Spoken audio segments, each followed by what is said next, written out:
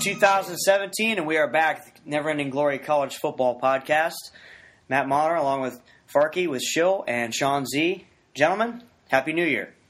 And Sean, happy birthday. Happy New Year. Oh, yeah. What's up, y'all? Old as hell. Birthday. That's right. Still a coxman, though. And still humble. Yeah.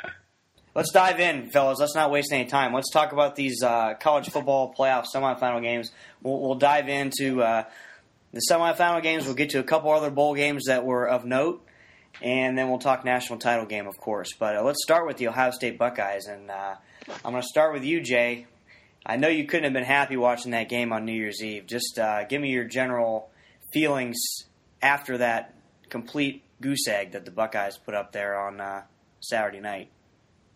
Yeah, this is really the only deterrent from doing this pod tonight, to be honest with you, is having to relive this. But the silver lining was that I was at a wedding, so it just happened to start the reception about midway through the second quarter. So after that, it was more just trying to catch what you could on phones and iPads and things of that nature. But what a tough game. At halftime, I pretty much felt like the Buckeyes were out of it, to be honest with you. And then the fumble to start the half was just, for me, it was kind of like, wow, this game's over. Big names showed up for Clemson. You know, Boulware, Williams, Watson, those guys all stepped up. Those two field goals Buckeyes missed at the beginning of the game just kind of seemed like it set momentum for Clemson, and from there it just kind of snowballed. So that's really my only take on it. I hope we as Buckeye fans can see a difference in play calling next year with hopefully a new offensive coordinator coming in, and they figure something out drastically different to do at the quarterback position. So you guys got it. Yeah, that's my takeaways. We can talk about play calling and everything else, but I also see a quarterback that is unable to execute, and possibly receivers that don't seem skilled enough to be able to get open. I don't know, a lot of variables that got to change pretty drastically to have that offense ready for national title contender next year, you got to think. So, you know, Urban's going to earn his salary over the offseason and with some of these hires and getting some of the offensive system readjusted. And their offensive line was dominated up front, too, pretty badly by Clemson's front four. I mean, they had issues at pretty much every level of the offense on Saturday. Since I'm the one that made the point before the game started, that's a great job by me, that Clemson's front four were getting enough pressure. Boulware, Spies, JT Barrett, and then forcing him to throw the ball was just... Man, what the hell are you talking about? I was the one that said that last time. I was giving the 5 stars all the defensive linemen they had. You piggybacked my point. I led off the discussion, if you remember correctly. Man, no one listens to you. They wait for the real talent to come through. Humble as ever. 35 years old. Great. Well, you know, but they ate. Whether it was Show or whether it was me, those dudes ate. It was known they were going to eat. I mean, it was all about matchups, and that in the trenches, they absolutely dominated Ohio State, and they were able to run the ball on Ohio State's front seven, which I don't know that we fully expected them to dominate as much as they did offensively versus Ohio State's defense. Well, the funny thing that's at least given me a bit of an exaggerated giggle the last couple of days is how bad is the timing of JT Barrett announcing he's coming back. That's one of those right now where when people, at least me, read that, it's like, ugh, okay, yay. Well, it's also like, oh, good. Was he going to go to the NFL? Because he put on a great display on Saturday. Like, what? Of course he's coming back. I mean, what the hell? Yeah, I don't know where he thought he was going. Ohio State guys here, help me out. I mean, they have to open up the quarterback competition, but I know Urban is enamored with JT's leadership, and he's loyal to Ohio State and all this and that. But he's got to pull the trigger on a quarterback change here, doesn't he? What is the second game of the season? Oklahoma's in town. I think you'd get a pretty good read early in the year. Yeah, he better practice those guys through spring and through early workouts as closely as possible. So to Sean's point, if he even needed to make an adjustment by halftime, if things went kind of just soft, get week one, and then things really got kind of ugly first half Oklahoma, it actually would give Urban Meyer an out to make a change. The only other comment I would make on this game is I think it was the third game in a row that Weber had single-digit carries. I mean, that's part of the problem too. This misdirection off tackle crap with Barrett week after week. I mean, let's be honest, it wasn't going to be sustainable. I know they have limited practice time and everything, but I still don't understand how some of these teams just can't have some plays from the eye or from like a more traditional offensive look. Even just to change up a little bit occasionally, I think it would be refreshing and kind of play downhill a little bit more. Agreed.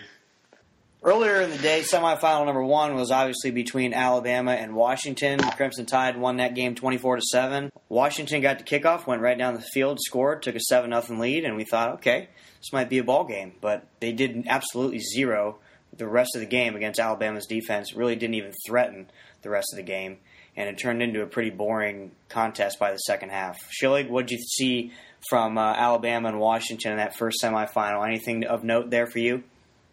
I mean, I pretty much fell asleep in the middle of the third quarter. I don't know about you guys, but that game was brutal. Washington never had a chance after the first drive. And as we'll talk about when we talk about the national championship game, I think Lane Kiffin being gone actually benefits Alabama.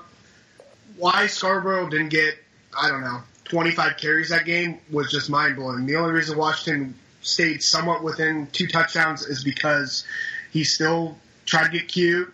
Kiffin did, and tried to have Hurts throw it down the field when obviously he's completely overmatched and showed himself as a freshman quarterback. So I know we'll dive into that in a little bit, but yet again, Alabama's defense is one of the best ever and scored another defensive touchdown. I believe they have 15 on the year. So I'm sure we'll get into that when we talk about the championship game. That is absurd.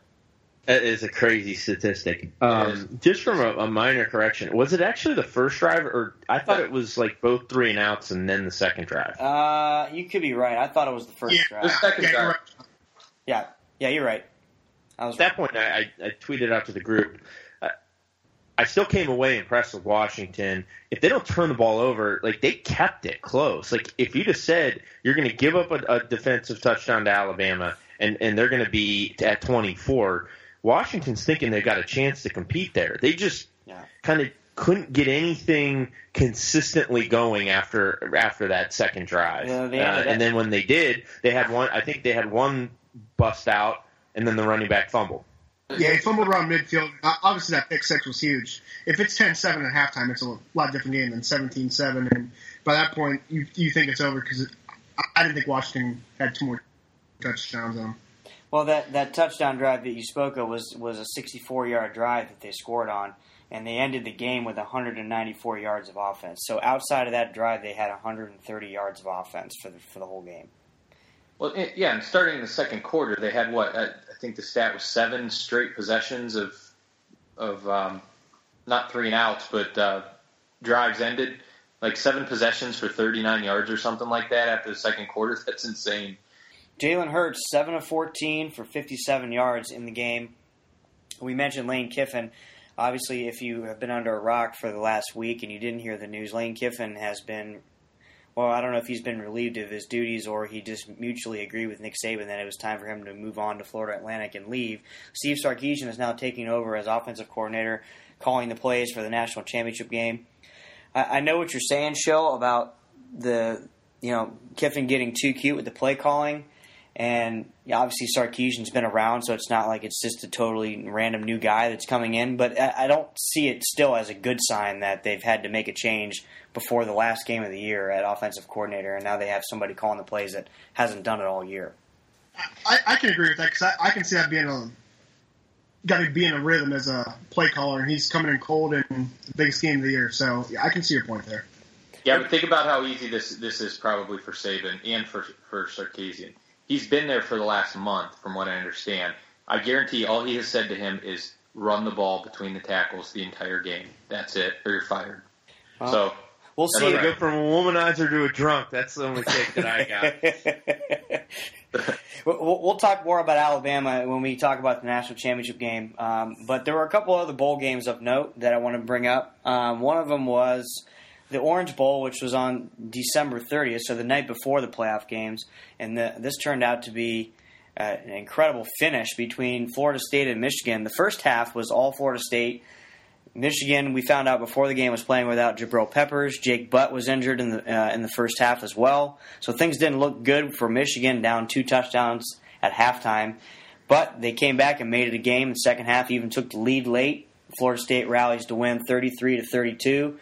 Sean, I know you were on pins and needles during this one. It was a hell of a win for your Noles. What'd you see?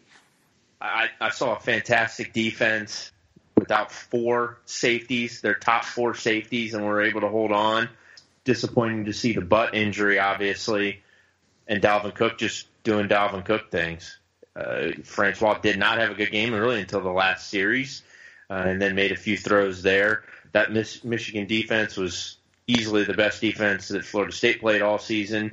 But I'll say this. It seemed like, maybe it's the homer in me, but the last 5 or 6 games, Florida State probably a top 5 team in the country. Like that one. And that's without, at least 2 of their starting safeties, but also the 3rd and 4th guy.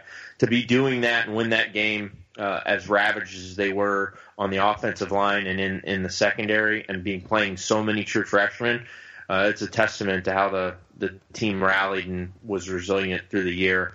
And Dalvin Cook just finishes an absolutely phenomenal career. It was nice that the country kind of saw that game and realized, oops, we should have had this guy in New York, and rather than 10th in the Heisman voting, as I've railed about in previous pods. So obviously excited, ready to close out our solid recruiting class by all accounts, and get ready for Alabama Labor Day weekend next year. Yeah, to your point there, Cook ended up with 145 yards rushing. He added 62 receiving. Francois just 9 of 27 in the game. So, yeah, an off night for him for sure. But as we had talked about before the game, Florida State's defense really stifled Michigan. Michigan was just over 250 yards of total offense for the game. Didn't really get anything going until late in that game when they kind of rallied. Shilly, your thoughts on this game? Nothing really to add. I mean, we talked about it nauseam. I think that was a consensus pick for us, and very consensus for Farkey as he spoke eloquently that night. Yeah, Jay, did you end up throwing 5 large on that game? I did, and I still probably didn't cover my losses for the other bowl games. So I'll let Phil finish. My comment was going to be that I will also take credit from last week for emphatically loving this game, although it didn't mirror most of my other picks in bowl games.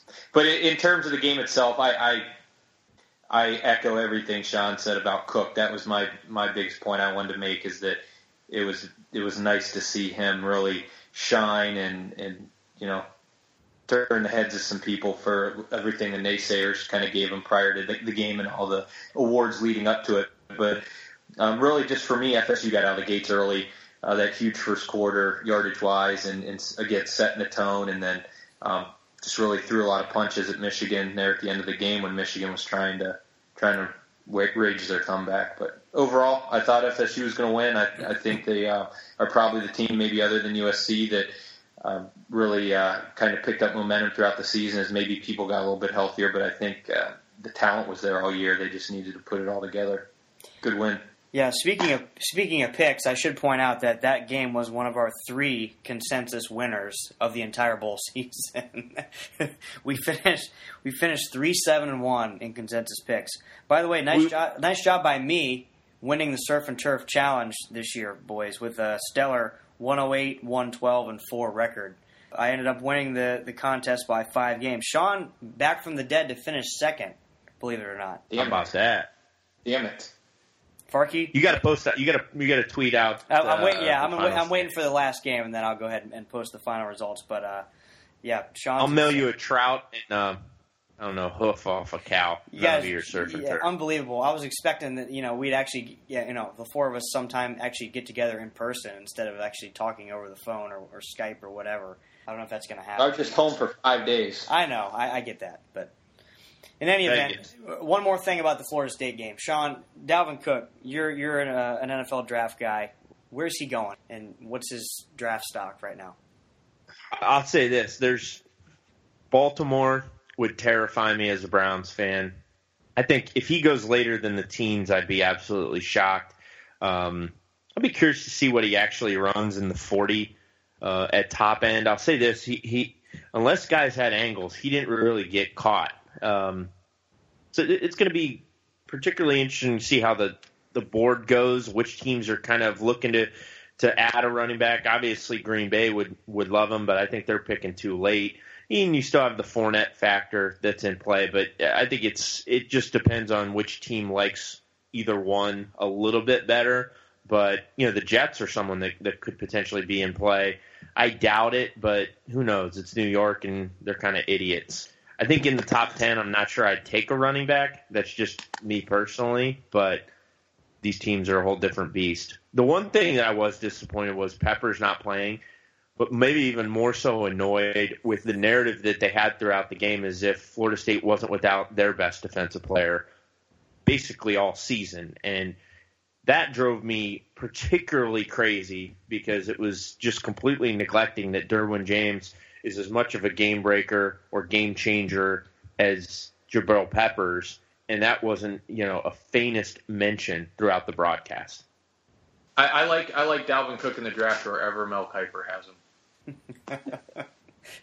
I'm not taking that bait right now. I've actually seen a couple mocks that have him going to the Jets there, Sean. So, and I don't know if we're going to touch on this, but we think Jake Butt fell in the first round with his injury, or I don't think so. No. I think he's an elite talent. He's the best tight end. Him and the kid and Howard from Alabama. That's the thing about the draft this early, especially with tight ends. It's kind of odd. I've seen Howard anywhere from mid-first round to early second round. I saw a couple with Jake Butt falling to the second round, first pick to the Browns. That would be fitting that we would take a tight end. Say, we don't really need a tight end. A huge upgrade there for the Browns to get him. Good Lord. Jake Butt can't tackle, last I checked. Seriously. One other bowl game that we should talk about because it was an epic game. The Rose Bowl on January 2nd between USC and Penn State was a great game to watch. USC ends up winning 52-49. Penn State was actually up 2 touchdowns late in the third quarter of this game and fell apart in the fourth quarter. USC came back. Sam Darnold, speaking of draft stock, I know he's coming back next year because he has to, but he's probably going pro after next year, and he opened a lot of eyes around the country in this game, putting up the numbers that he did and leading USC back for a win. Really impressed with the performance that he had. I know that he took over and kind of turned USC's season around earlier this year, but I think a lot of people around the country now know who Sam Darnold is and how talented this kid is. A shout out to our good friend Josh Taylor on one of the comments I saw of his on Twitter that I found pretty funny. He said, Sam Darnold better be careful. He's going to find himself in orange and brown. Yeah, well, Hugh said he'd jump in the lake or wherever else he said he'd jump into if we went 1-15 again. But he didn't say 0-16, so who knows? Anything's in play. My takeaway is I absolutely cannot stand James Franklin. I know that's just kind of a little bit of a tangent. Ditto. Everything about him on the sidelines, his whining to the official on the Juju Smith catch. Yeah. All of that, he drives me absolutely insane. I just can't take him. They've got a good team next year. I did see Godwin came out today for the draft, but they're going to be around because of how they recruit, and they're playing in the Big Ten. So they're going to be a top 3-4 team over the coming years. But, God, I'm going to enjoy hating him. Well, the annoying part about this particular game was they were getting call after call, and yet he's still whining. I'm like, don't you have some sense as a coach? Like, okay, they're giving me a few calls here. Maybe I should not whine like a little bitch. But he was doing it the whole second half. It was driving me crazy. Come on, Chill. Trash him. I know you're geared up. I mean, I can't stand him as it is, but on the hierarchy of coaches I hate, Tom Crean's still up there. Mark Halford's still up there, but Roy Williams. As Matt said, you have to know as a coach that when you're getting all those calls, it was the first call that went against him, and he's just whining, complaining, marching up the sideline. They were down 14-0. He's trying to high-five his team, get him pumped up. I just hate his demeanor. It reminds me a lot of Tom Crean, who just keeps pacing and pacing and pacing with his fat head. So here's the thing: the call on Schuster Smith was right. He caught that ball. It was a fantastic catch. Yeah. A couple plays before that, where the Penn State lineman recovers the fumble, is a baffling call that they overturned, saying USC didn't recover the fumble. He all he does is has it pinned there. That's not a full recovery yet. It's not in the carry position or anything. And the fact that they awarded that, and he's kind of like doing his thing on the sideline, it's just so punchable. Yeah, it's demeanor for me too. That's the thing with him is he just has that look to him, and he did from day one. Where for some reason it just seemed like, I've earned something, or you're supposed to think highly of me. Why you did nothing? I saw that interview where supposedly he used to go around and fill vending machines up around on campus. Like that's how I picture him now. He's earned no respect of anything I think of him. I don't know. He rubs me the wrong way. I tweeted this out another couple days ago, but since we're all hating on Penn State, we think they might be a top 3-4 team. I think you mean in the Big Ten, Sean. But here's their schedule: end of October, beginning of November. Home against Michigan, at Ohio State, at Michigan State. You can pretty much book that as 1 and 2. So Penn State, congratulations on this year, but I don't see them doing it again this year. They got a very Wisconsin-like schedule going into next year. Yeah, I did mean top 3 or 4 in the Big Ten, but I will say this. They can beat Michigan, and what makes Michigan State good? Yeah, I agree with that. I mean, I feel like they're going to bounce back, and that game is after 2 straight brutal games, and they had East Lansing. So, they got the best running back in the Big Ten. Their recruiting class the last 3 or 4 years. Saquon Barkley is really good. Yeah, he's real good. No, quarterback I think is kind of hit or miss. Yeah, but I'm not a huge McSorley fan. I know he had some nice plays in that Rose Bowl game, but I'm still not sold on him, as a consistent performer. My last take on this game I just want to say, since we were talking about Franklin on the flip side, I was happy to see Clay Helton get the win. Pat Hayden caught all kinds of shit for that hire, and I think he start 1-5 going into how last year ended, and I don't know. He didn't really have a track record, no top level winning. People thought it was a boring hire, but the players really seemed to like him, and he really seemed to re-energize that program through the season. I'm guilty as one of kind of making fun of the hire, but I will say this after kind of following USC, and I do follow them a little bit closer than a lot of teams because Notre Dame plays him every year, but he does seem like a genuinely nice dude. So I did enjoy the fact that he had a little success there. Saw a couple interviews. You're a nice dude in college coaching. You are a great human being, maybe in the real world. Correct. Because right. Yeah. You got some of the scum of the earth, and it was highlighted by that Sugar Bowl as both coaches were looking across the sidelines at one another, and we had a jackass up in the booth popping off about Joe Mixon. Sometimes we just don't know well enough just to leave things be gone. Hey, real quick before we move on, I don't follow recruiting quite as much as Sean or maybe you other two, but I did read that they have a ton of seniors in key positions. Dude, what's their recruiting classes or younger classes like over there? What, Penn State? No, USC. I mean, they're always going to be up from the West Coast perspective. They're always them, Stanford. Washington's actually picked it up here of late. I think Washington's a sneaky or trendy pick next year too. A little under the radar just because they got beat by Alabama and USC's kind of looked at so glowingly right now. But the Arizona schools aren't really doing much, and obviously we see what we see with the Big 12 schools. USC will be just fine. They'll have loads and loads of talent. They're never going to have a challenge getting some of the California kids. Sometimes they get the pick of the litter in most cases. And they've been able to pull some Florida kids here of late. So USC should be fine. Depth-wise, I think. They got the big one figured out. They got the quarterback set. Can we expect them to be a top 5 team next year? Yes. Yeah. Yeah. I do think the one concern I would have is their front 7 defensively and how deep they are.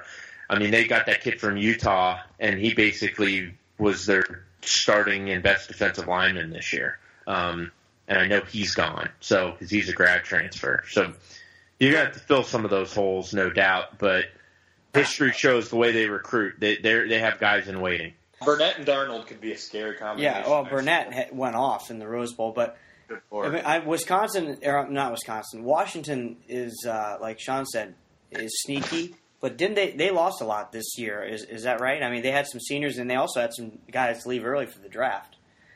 Yeah, they're going to have. I mean, Ross left, but I think the thing about Peterson is if he returns a couple key players, and I think Browning being one, he has kind of the succession plan in place, and he knows how to maximize that talent. This is like a tailor-made they start in the teens or something, and if they have an early first 1, 2, 3 weeks, could have upset written all over if they play a team that's ranked above them. It's kind of the perfect team and perfect setup for him to be under the radar. Who'd have thought before the season started that they were as loaded as they were with all these seniors? So Some of it is you just get natural purge and the guy's next man up. Well, they open up with Rutgers, so they should be in good shape there. They don't actually have the Pac-12 schedule posted yet, but I'm pretty sure they're going to USC. And other than Washington, no, they went to USC this year. They play everybody in the Pac-12. No, I thought USC beat them at Washington. That was? Yeah. Yes. Yeah. Yeah, and that was an impressive win for USC then. Yeah, so I think they're going to LA, and other than that, I don't know who challenges USC in the Pac-12 at all. Yeah. Our boy Luke Falk's coming back. Yeah. Yeah, Washington State looked awesome in their bowl game.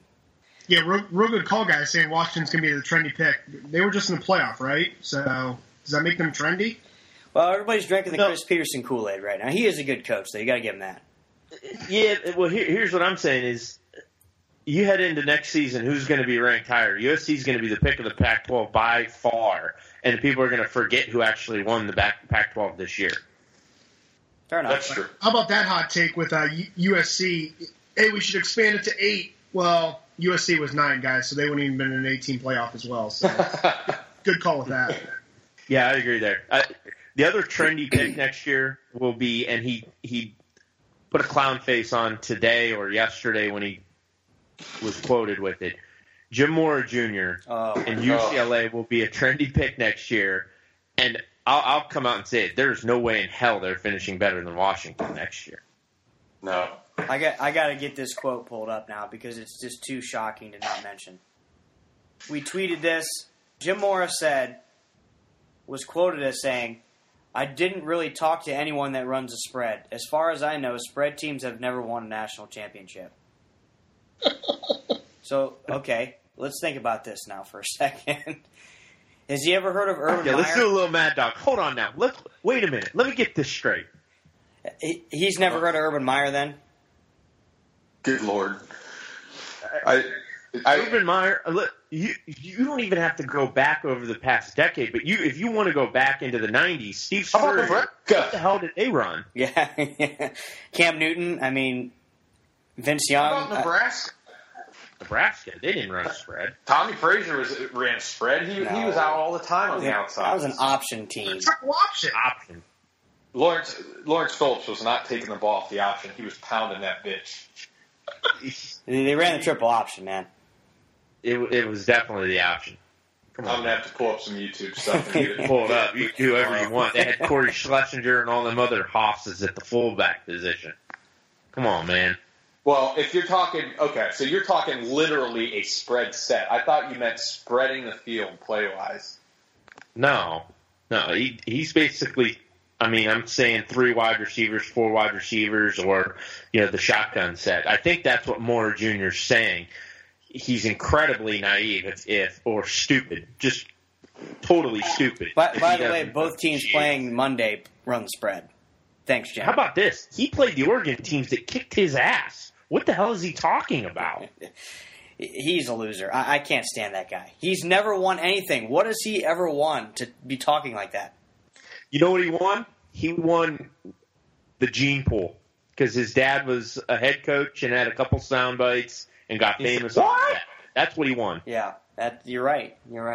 Hey, real quick, while we're talking about coaches, it's becoming widely reported now on Twitter that P.J. Fleck is taking the job at Minnesota. So we thought maybe he was staying, and it turns out he was just waiting for another job to open up. Minnesota fires their coach, basically because of the whole boycott scandal and all that was going down. So he's gone, and P.J. Fleck is apparently going to take the job. Thoughts on this, Shill? I think it's a better job than Purdue. I thought that was going to be a dead end if he went there. I'm sure Sean's going to mention this, but we have to pull up the roster, see if he's got a couple-year window there to really just propel this into a big job. I really thought he could have went straight from Western Michigan to a big job, whether that was lower-tier SEC, decent ACC, or something like that. So I still think he's settling here, but it's a lot better than the Purdue situation, in my opinion. Yeah, I agree with that. what I will say, if we think about SEC a little bit, is it smart to be in the middle tier of the SEC as a coach? I mean, you get the initial payday, no doubt, but are you going to be guaranteed to coach? Dan Mullen's on the hot seat. Yeah, it's purgatory. I mean, you're in the middle tier. McElvain's probably on the hot seat next year. Well, So he definitely is after losing their entire defense. and you got to think Butch is, right? So I don't know, man. Did you see that celebration? They are fired up in Knoxville. did I see it? I tweeted it from the account. If you're not following the college football or our Twitter handle, Monitor will get it to you at some point. I don't know any of that technology shit, but I tweeted from it for that game as well as a few others. Obviously, the Boise Idaho Bowl was the marquee tweet game that I had this bowl season, but it was just a clown show. We had quite a bit of folks going back and forth with us, and we got some new followers as a result. But using those hashtags show, and but it was actually interesting. We got some Tennessee fans, and were openly disgusted with that celebration from old Butchie. They treated the Music City Bowl like they had won the national title. How far they have fallen. It's an all-timer video. Couldn't stop watching. Farkey, any thoughts on PJ Fleck? I'm with Show. I really don't understand. I think he could have held out for a bigger job. So the only thought I have on it is maybe his ex-stripper wife had some influence on the decision. I don't know. Drag her up to Minnesota and see if he can keep her off campus. The colder it is, the more clothes she's got to put on. That's true, but they're already in Michigan. The only thing I'll say is, we talked on the last podcast about how he didn't want. It might not be smart for him to kind of overstay or overplay his hand at Western Michigan. So you go to a place like Minnesota, who does have the budget to at least put a solid product on the field, but has never had success in football. You win 9-10 games, a couple years there somehow just through the luck of the schedule and winning a bowl game, and all of a sudden you might be able to take that next step and really get a big job. Yeah, I agree with that. I think he was tapped at Western Michigan. You look at that roster and what it was going to flip over into. I think him going somewhere was critical. I don't know enough about the Minnesota. I know that they seemed like in the bowl game they had some youth sprinkled about, and obviously had a lot of guys suspended, so they were playing some of that youth and played pretty well against the Washington State teams. So he has a good year this year. Who knows what the hell happens with Brian Kelly if he keeps doing Brian Kelly things, doesn't get that righted, maybe that job opens up. I don't know if I can handle PJ Fleck at Notre Dame, man. I don't know. I don't know how his wife's going to fit in with the Notre Dame faithful. Yeah, I don't know either. I don't know if I could take that. He's kind of an under the radar douchebag. I got suckered into that game day segment on him and thought he was great. And my brother-in-law worked with the Buccaneers when he was the receivers coach and said he did some real goofy stuff. Guys were trying to catch punts during practice, and he would spray them in the face with hoses to try to make them work on catch it. Like, how many times do you catch punts with your eyes closed, getting sprayed in the face with water? I don't know. I think PJ Fleck is tailor made for Arizona State. His wife, the whole setup, his whole total aura. He is in Arizona State 3 years. Probably gets some type of Petrino kicked out of there. That's his career over the next 5 years. Just make him a Sun Devil next year. They definitely swing, so that'd be a great spot for him. I love the phrase Farkey used there, an under-the-radar douchebag. I 100% agree with that opinion. I did just pull up their roster. They lose one wide receiver. Their biggest losses are on the defensive end. 6 defensive starters were seniors, two at every level. So they'll have Leitner back. He's a redshirt senior. So most of their offense is back. And then that's the quarterback, right, Joe? Yeah. Mitch Leitner's their quarterback. He already said that no one's going to want to play for the new coach they bring in because he was so pissed at the administration for firing the fat ass that they just canned. So who knows? He might be looking to transfer. Tracy. All right, let's get to the big thing. I got your birthday cake to eat. All right, one more topic to tackle here, and that's obviously the national championship game. Second year in a row, Clemson, Alabama. I'm just going to get right to it. Farkey, I'm going to go left to right on my screen. Farkey, your breakdown of this game, what you see what you think is going to happen, and your angle here. My angle is simple. I think I'm probably going to be maybe a little bit on the minority side of this from the group here, but I think Alabama, for the most part, handles them. I don't think it's handled in terms of winning by number of points. I don't think it's a 17 or 24-point win. I just think they continue to kind of smother their offenses that they play against. I think that Saban's going to finally have somebody he can force to run the ball up and down the field between the tackles. I definitely respect the front seven for Clemson, and I think that they can cause some problems for Hurts, but I don't think he's going to be a real big factor. I actually saw something go across the bottom of the screen here while I've been on the phone, and Hurts completes 25% of his passes under pressure. But again, I think it's going to be more of a case of him handing the ball off. So we'll see. I could be wrong, but it's kind of a simple take for me. I think Alabama plays it simple and continues to dominate defensively, maybe wins by 6 or 7.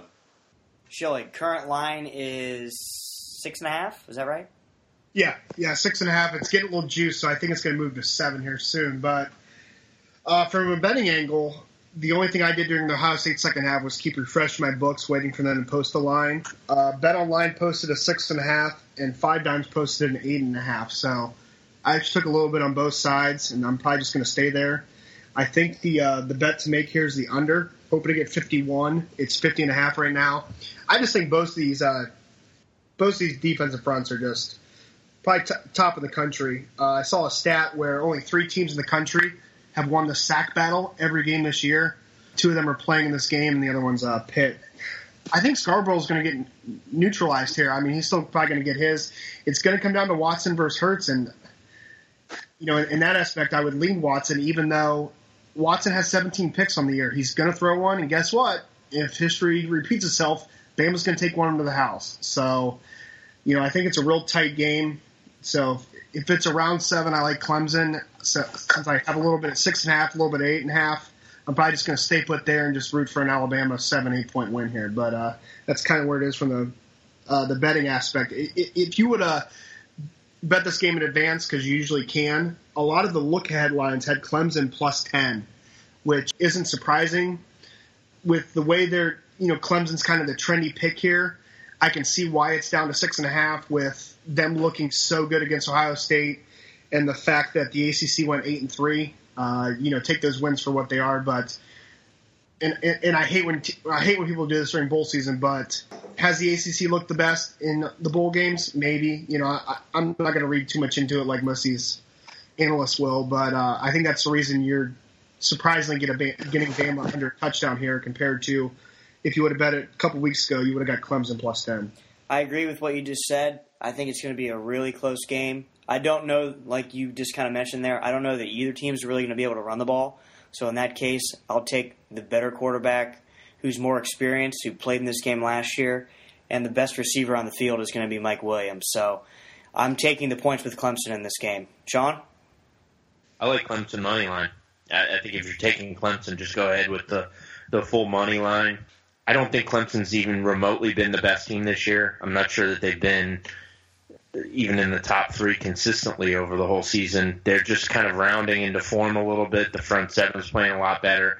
And it's similar to Ohio State. It's one of these goofy type matchups that they do some things that Ole Miss does offensively, and I think that gives Saban and Alabama's defense typically fits. And then on their defensive side, their front 7 can attack Alabama.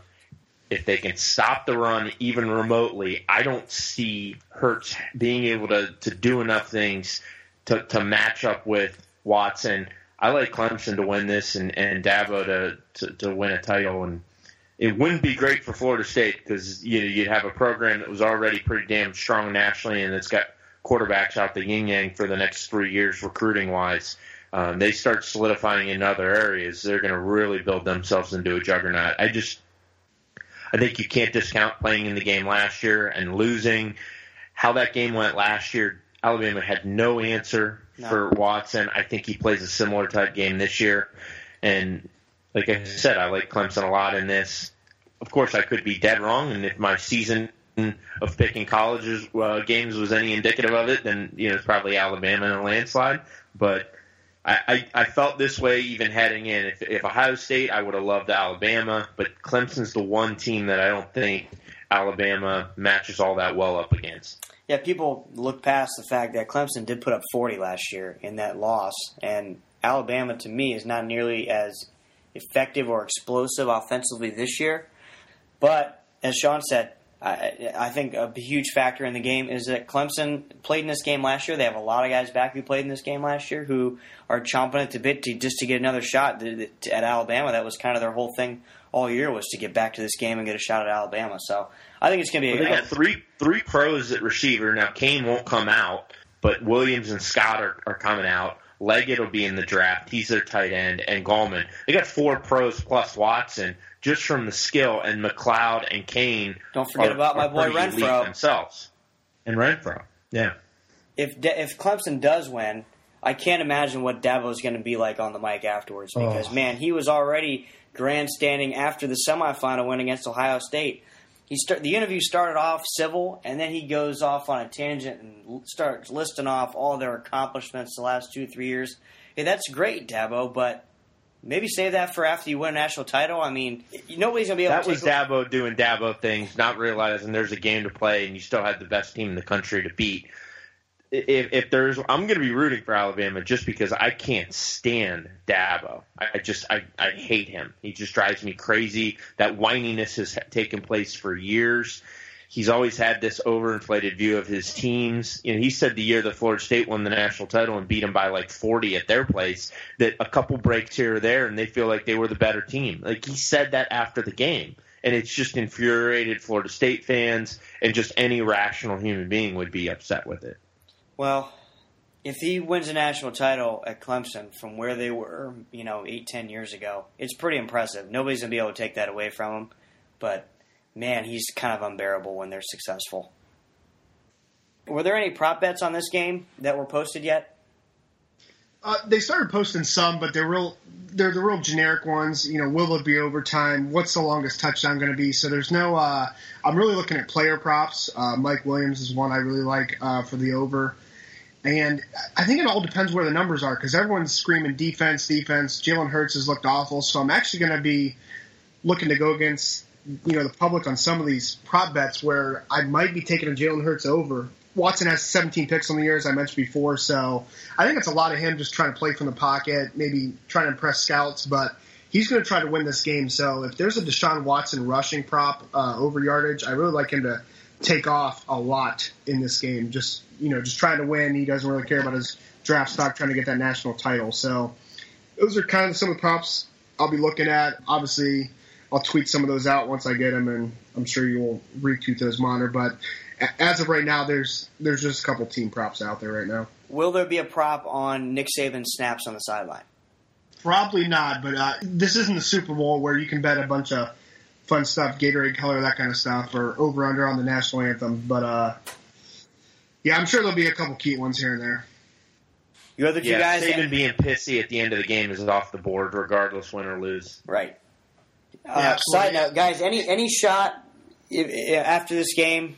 And, Sean, this is probably a question for you since you're kind of plugged into the NFL and college kind of together there. Any shot Saban looks for an NFL job after this game? Maybe the Colts just kind of throw Chuck Pagano to the curb and throw some money at Saban to come be their coach. I can't imagine. Who knows with Saban, but I would be hard-pressed to think at this stage. If he were to probably target anything, it might be New Orleans. That way he could still keep, the home and everything else down there. But I'd be surprised. I think that ship has sailed. I think it's just more of a matter of, is he 5 more years? Is he 8 more years? How much more is he going to go through? And how many more times are we going to see Alabama in the playoff over the course of that? Yeah. This is as close to a dynasty as you can have, and in this day and age, it's not close to. Stack it up there with anything. Yeah, it's not close to a dynasty. It is one, and he's 65, by the way. He doesn't look it, but he's older than people think. My only thing is, what else does he have to prove at Alabama? If he wants to prove everybody wrong and make the step, but I was going to make that point, Matt, that he's 65. I mean, do you really want to go to the NFL, and by the time you turn some team around, you're about 70 or so? I mean, obviously in the NFL, pretty easy to turn someone around. And he's a CEO right now too. He's got. We've talked this at length. He's got 20 coaches on staff, maybe 23 or 24. He's doing kind of the the necessary things, but he's not doing the grunt work anymore. He doesn't have to. It's like Eddie Robinson at Grambling. Yeah, he doesn't have to do grunt work because he's got Lane Sarkeesian on staff. Yeah, there you go. Jay, you're a Tampa resident. The game's in Tampa. What are you doing for the game? Going to probably hit up the pregame tailgate up at the stadium, and then work our way back down towards downtown and find just probably there probably won't be anywhere simple to watch the game, but my dad's coming in town, so we'll try to find some probably a little corner spot that we can get into out of easily and watch the game. There's a ton of events going on. Looking forward to trying to hit Media Day up on Saturday. It's a free event. You can get into Fan Central across the street at the Convention Center if you attend Media Day. So a lot of stuff going on. Pretty cool time to be down here. Bummer Buckeyes aren't here. Need to wear the Glory Pod T-shirt. Rep it. Yep. I went to the Bahamas during spring break. Clemson co-ads are unreal. So try to pick yourself off a winner there, Farkey. Yeah. Do what I can. There you go. I can't top that. Follow us on Twitter at NEGPodCFB. Check out our baseball podcast that just dropped earlier this week as well at NEGPodMLB. A lot of good stuff there about the Indians if you're a Tribe fan, which you should be, and then about MLB in general. And we'll have more of those coming your way here in about a month or so as we get closer to spring training and then the season. And also, obviously, follow Luke and Jerry at Glory Podcast and check out their NFL stuff. And they're going to be having some good stuff coming your way for the off season as well. I know he's gearing up for the draft, and Sean will be a big part of that too. So check out those guys as well. That'll do it for us. For Farkey, Shill, and Sean Z, this is Monner signing off. I hope you have a great weekend and enjoy the game on Monday. Enjoy it. Get some Buckeye vodka. Are we going to do one more after this game? Yeah, we can jump on. Recap and talk about. Yeah, we'll probably do storylines for next year. A quick recap of the national title game, and then just a quick snapshot into next year, sometime next week after this game is over. So enjoy the game, and we'll talk to you later. Roll Tide!